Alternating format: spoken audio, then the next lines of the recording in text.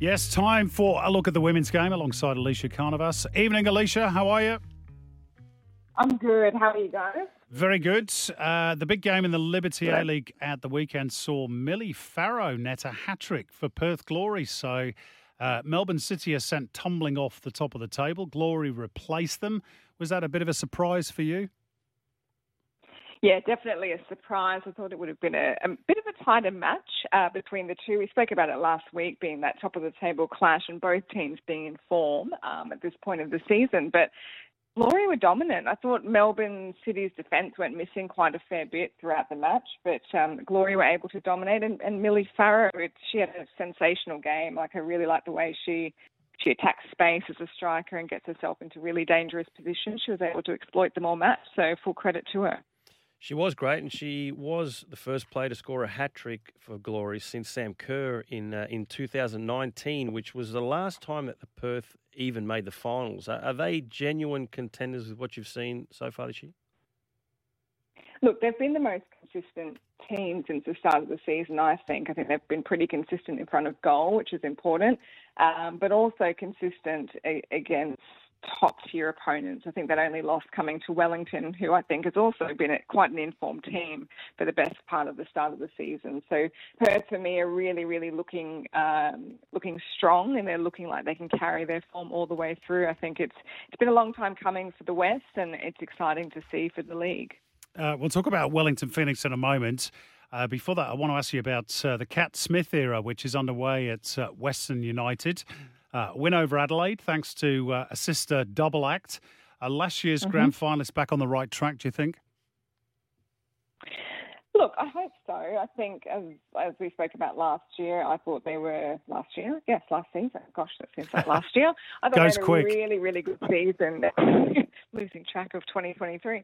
They had a really good season, I thought, in their maiden season. I hope that they can get back on track. Of course, Cat Smith has some work to do still with that squad and to build confidence and cohesion and momentum. We speak about it often. So that's a better result for Western United. I'm sure they'll be pleased with it. Okay, let's talk about Wellington Phoenix. They played out a 2-2 draw with Melbourne Victory. Now, as you mentioned, the Knicks have done very well under Paul Temple, and they've got a couple of absentees at the moment who are perhaps started to impact upon the team. Grace Wisniewski, Marissa Vandermeer, both lost to injury. Chloe Knott, of course, sadly has departed the game due to being unable to juggle work commitments and football. Can they deal with that and be in contention for the finals? Yeah, look, it's a pretty big impact on any team, and we're talking about three, I'd argue, key players in Paul Temple's assembly of Wellington Phoenix. Of course, with injury, you can't really control that. The disappointing factor for me, unfortunately, is Chloe Knott. That old, I guess, hoodoo of work versus football, of career versus football creeping up and unfortunately taking a great player out of the game, I think is the most unfortunate. Whether or not that can be rectified over in New Zealand, I'm not too sure, but just to create that balance for her and perhaps see her back in the lineup. But Paul Temple, I think, again, when you lose three players, you've got to make some adjustments. Of course, he'll have depth in his squad, but they got off to a flying start, so it's a shame to have so many disruptions at this point. And great to see Courtney Vine back. I mean, she would have to be the star of the competition after her World Cup exploits. And seeing her back, she won the game for Sydney FC against Newcastle. You think she'll be around next season, or will she look to move to Europe? You know, I love to see her here in the A-League. I think it's so important to have Matildas, current Matildas, in the league. And we've seen the likes of Lydia Williams and Kaya Simon come back into the league to bolster that, notwithstanding Elise Callan-Knight as well. I think Courtney Vine will go to another league, an overseas league, next season. I think she needs to go. I think it would be great for her confidence. I think it would be great for her growth as well as a player. And I think she needs to take the next step. She was obviously a star of the World Cup and a future star rather of the Matildas as well. So I think she needs it for growth. I wouldn't be surprised to see her leave Aussie shores, although that will be hugely disappointing for Sydney FC, of course. And in terms of her growth then, where would you like to see her end up if she was to move? Well, I tell you what, after watching that Arsenal-Chelsea match on the weekend, the WSL looks pretty red hot at the moment. It looks really, really good in terms of crowd numbers and growth. But we've spoken a lot about that league, and naturally, because there's so many Aussies in that league, I still think the place for growth for some of our players is the NWSL, is the American League, and the investment that they're putting into that league in the next 3 or 4 years is huge, and I think there's going to be some really, really good opportunities over in the US again. Before we round out the chat by talking about the FA Women's Super League, just a word on two players who are going really well at the moment in the Liberty A-League. Vesna Milivojevic, who's having a great time of things with Canberra United. Is she now the Golden Boot favourite after Holly McNamara's injury? And a word on Sophie Harding as well, who started to bang in the goals for Robbie Hooker's Western Sydney Wanderers. Yeah, we're just touching on Vesna Milivojevic. How do I say that? Milivojevic. I can't get my words out tonight. Thank you, Simon. Bit of an injury cloud there as well, right, after the weekend's match. And other than that, I would have seen her definitely as that Golden Boot forerunner for sure.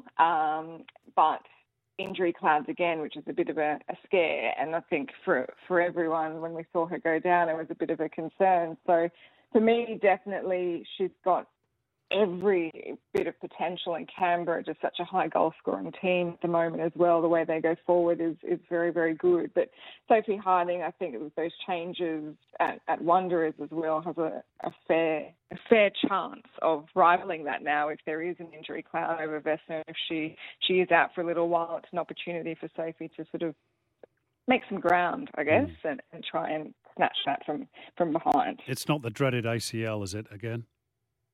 For Vesna? Well, it was a knee grab, definitely. So I haven't heard of any results just yet. I'm sure they're pending. Usually, what are we, 48, 36 hours after? Yeah. So we wait, but I really hope not, because that'll take the tally up to 6 or 7, I believe, off the top of my head, this season alone, which is huge. It's not good. So it's Perth Glory top, 16 points on goal difference from Melbourne City. Wellington Phoenix in third, Melbourne Victory, Western United and Sydney FC rounding out the final spots. This weekend, Perth host Sydney. Melbourne City go to Central Coast Mariners. One final question, Elissia. The big game in the FA Women's Super League this weekend just gone. Arsenal hammering Chelsea 4-1 in front of over 59,000 at the Emirates, which is incredible. The two London clubs now level on points at the top. Are we starting to see Arsenal, or Arsenal as they've been nicknamed in this part of the world because the Australian players, emerge as the dominant force over Chelsea a bit? Emma Hayes, of course, is going at the end of the season.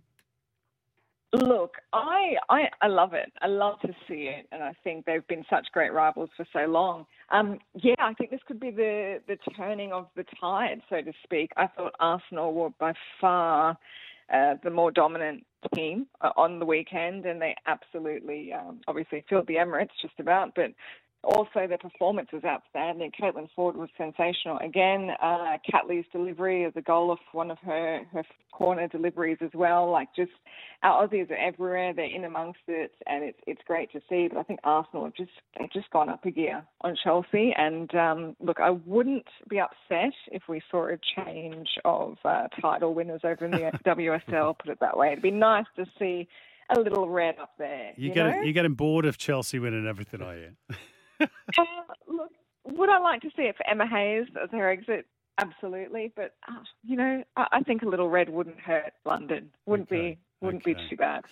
Well, Sam Kerr clearly disagrees. She was pictured at the weekend as holding up 4 fingers to Arsenal fans who were goading her in reference to the number of Super League titles that they've won, and a big game for Chelsea, incidentally, in the UEFA Women's Champions League this week. They go to Hacken before they host Real Madrid in the final rotation of games. Hacken are top of their group, so Sam's team need to take something from that trip to Sweden.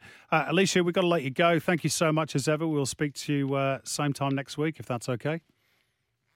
Fabulous. Easy, guys. Enjoy. See you, Thanks, Elissia. That's Elissia Carnavas with the women's game. Half-time in those two big Asian Champions League matches. Ventforet Kofu 3-0 up against Buriram United, and seemingly good to top that section, which also involves Melbourne City. They are goalless at the break at Princes Park in Melbourne against Zhejiang of China. They need to win to be one of those best second-place teams through to the next round, the knockout phase. We're off to another break. On the other side of it, we'll answer some of your texts and tweets.